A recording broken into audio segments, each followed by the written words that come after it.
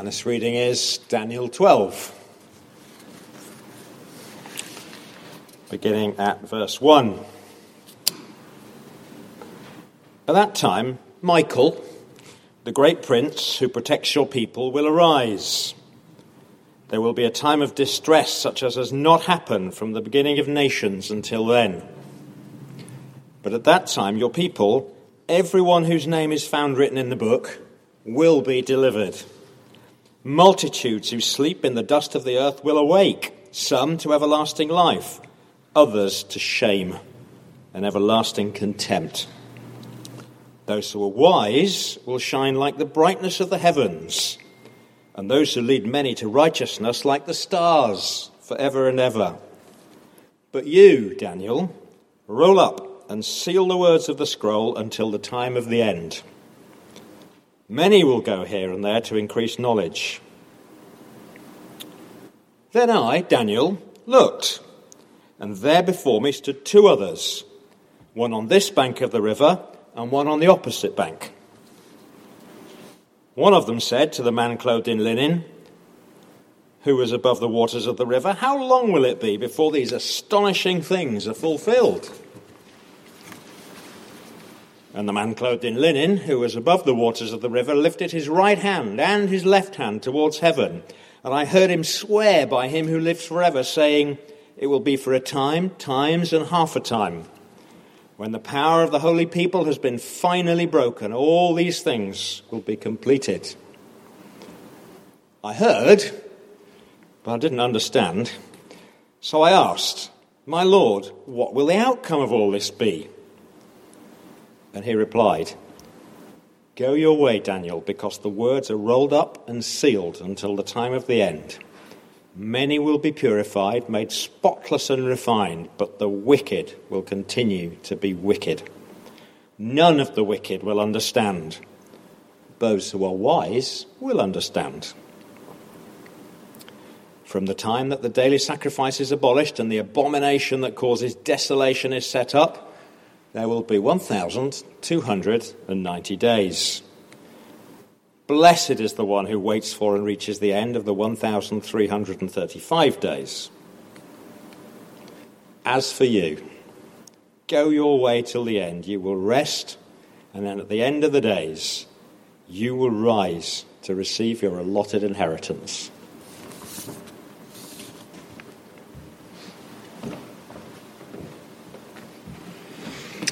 Thank you very much to both of our readers.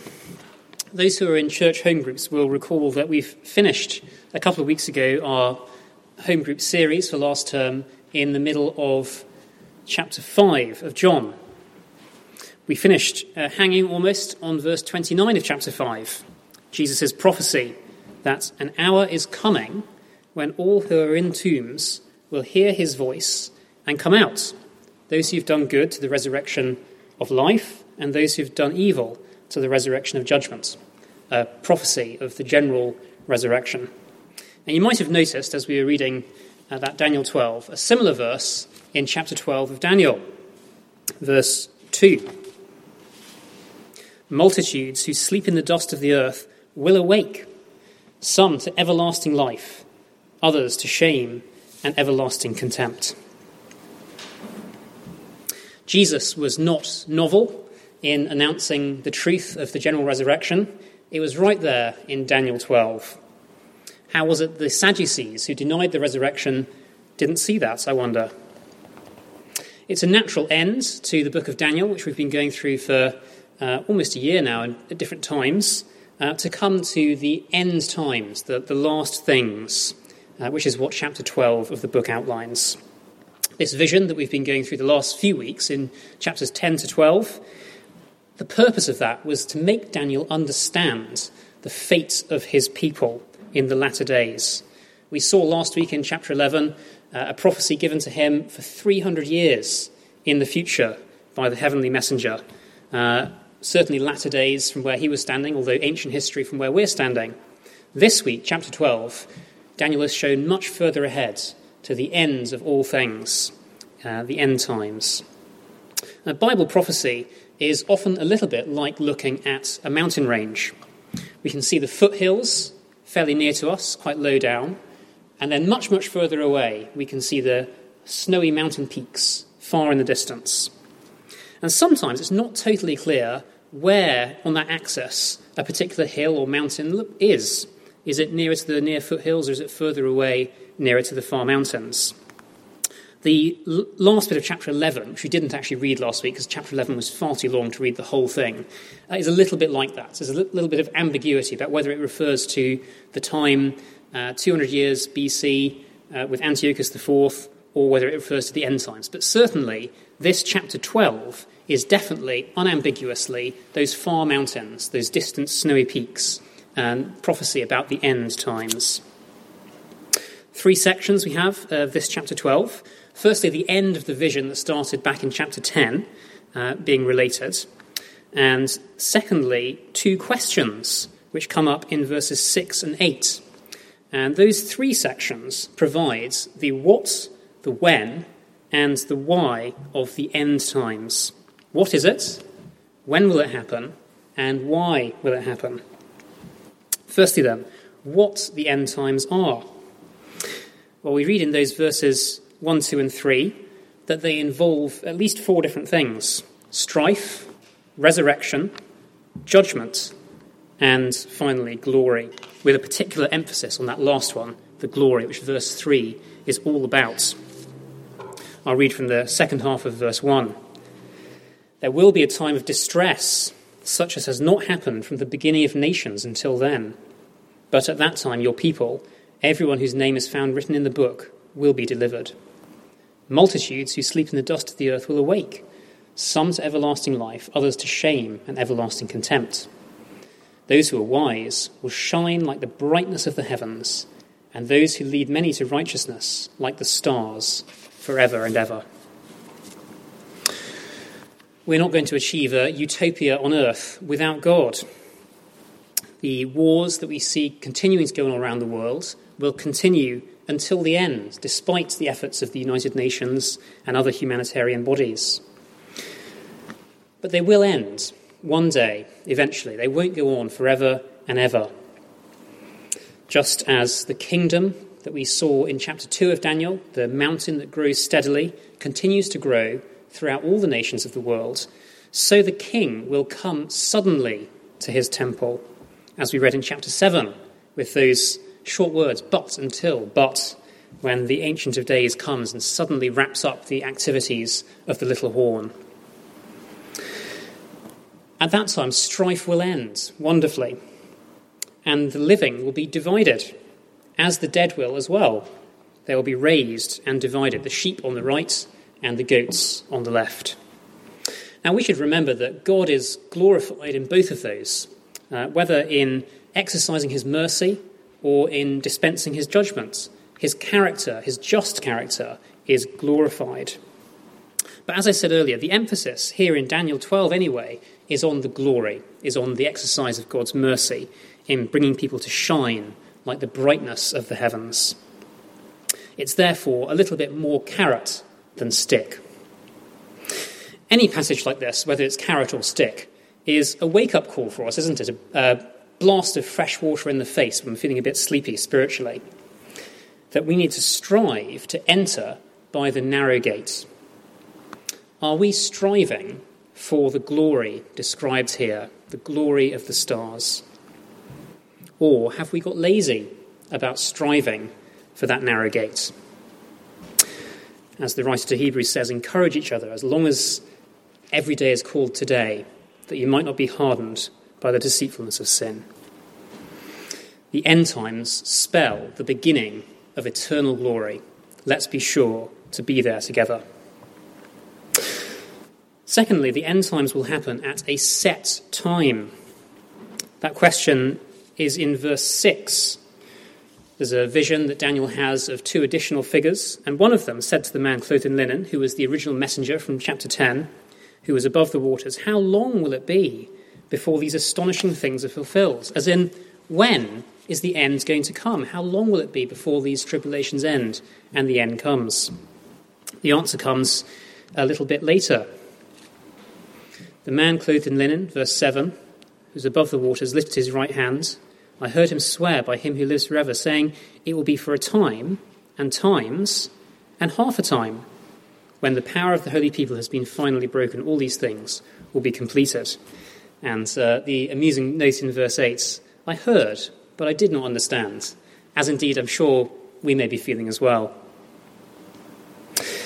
And perhaps it's not meant to be understood. Time, times, and half a time may simply mean a year, 2 years, and half a year, which would add up to about 1,290 days, which is the figure we get a little bit later on.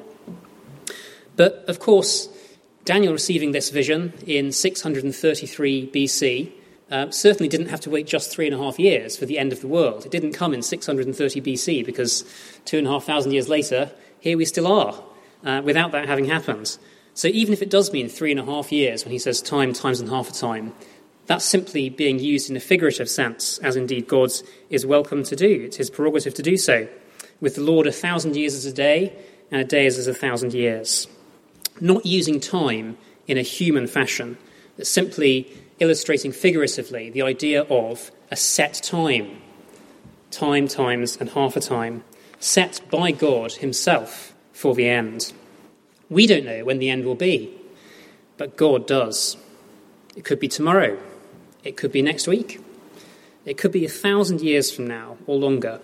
Only he knows. But certainly it is set by him. Very specifically as well. 1,290 days. When we book a special holiday, maybe 8 or 9 months in advance, it can seem a very long way away.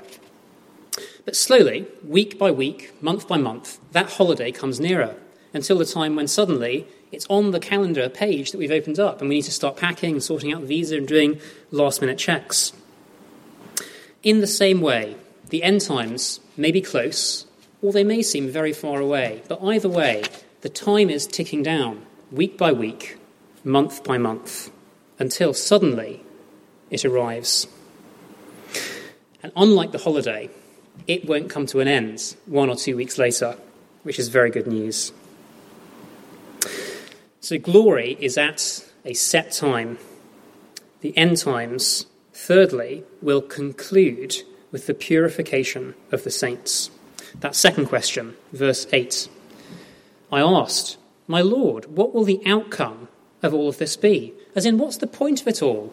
Why did we have to go through all that tribulation in chapter 11 with Antiochus IV? Why do we have to go through trials and difficulties through the rest of history? What's the point of it all ending at that point? The answer, verse 10. Many will be purified, made spotless and refined, but the wicked will continue to be wicked. Purification, spotlessness, refinement. One of the most important questions for any Christian to be clear on is, what is God up to in the world at the moment? What's his project in the world? His project is a purifying one, creating a holy people for his own possession in eternity. That's the outcome of trials and tribulations, of ups and downs, of joys and difficulties in life. A purified people, a sparkling gemstone for God to treasure in eternity, a new temple, gleaming in the sunshine of heaven. That's the inheritance of nations that we sang about in the song just now. People with hearts of flesh, not of stone, glorying in their Saviour all the day long. A perfect, untainted, spotless relationship with God, our Maker and Redeemer, when we see him face to face, without the need for shame or regret or despair, because Jesus has taken all of those things away on the cross. It's right that we pray, hasten that day. Wonderfully right. But let's be conscious of what it is we're praying to be hastened when we ask for that. We're asking for that work of the purifying of the saints to be accelerated and for God to finish the number of his holy people, which is an idea expressed beautifully, actually, in the penultimate prayer of the funeral liturgy, which says, we give you hearty thanks that it has pleased you to deliver this, our sister or brother, out of the miseries of this sinful world, asking you, that it may please you of your gracious goodness shortly to accomplish the number of your elect and to hasten your kingdom. It's wonderful when people's strife is over, but it's cause for us to pray again that God would complete that number of his holy people so that all strife for all people will end. In the meantime, he's patient. He doesn't take pleasure in the death of a sinner, but wills that all would turn to him and have life. So until that set time that he knows, that he alone knows, he's being patient and willing people to turn to him and to be purified by him. Therefore, let's not resent God's purifying work in our hearts. The Holy Spirit is always working to sanctify Christians in the truth. And sometimes he does that through difficult situations, illness, grief, depression, and the prospect of our own mortality. Let's instead keep in step with that Spirit's work, striving not just for the new creation, but striving as well for holiness, without which no one will see the Lord. I'm going to close with the words of a hymn from the hymn How Firm a Foundation, by actually a namesake of mine, Robert Keane. When through fiery trials your pathway shall lie, my grace all sufficient shall be your supply. The flames will not hurt you, I only design your dross to consume and your gold to refine. Many will be purified, made spotless and refined. Shall we pray? Thank you, our Heavenly Father, for the victory of the Lord Jesus Christ, the gate of glory that he opened, that all may go in if they turn to him. Keep us, we pray, on that narrow path to glory, and may your grace flow through us to bring others along that way also before the appointed time, and refine us all the while in the blaze of your great glory. For Jesus' sake. Amen.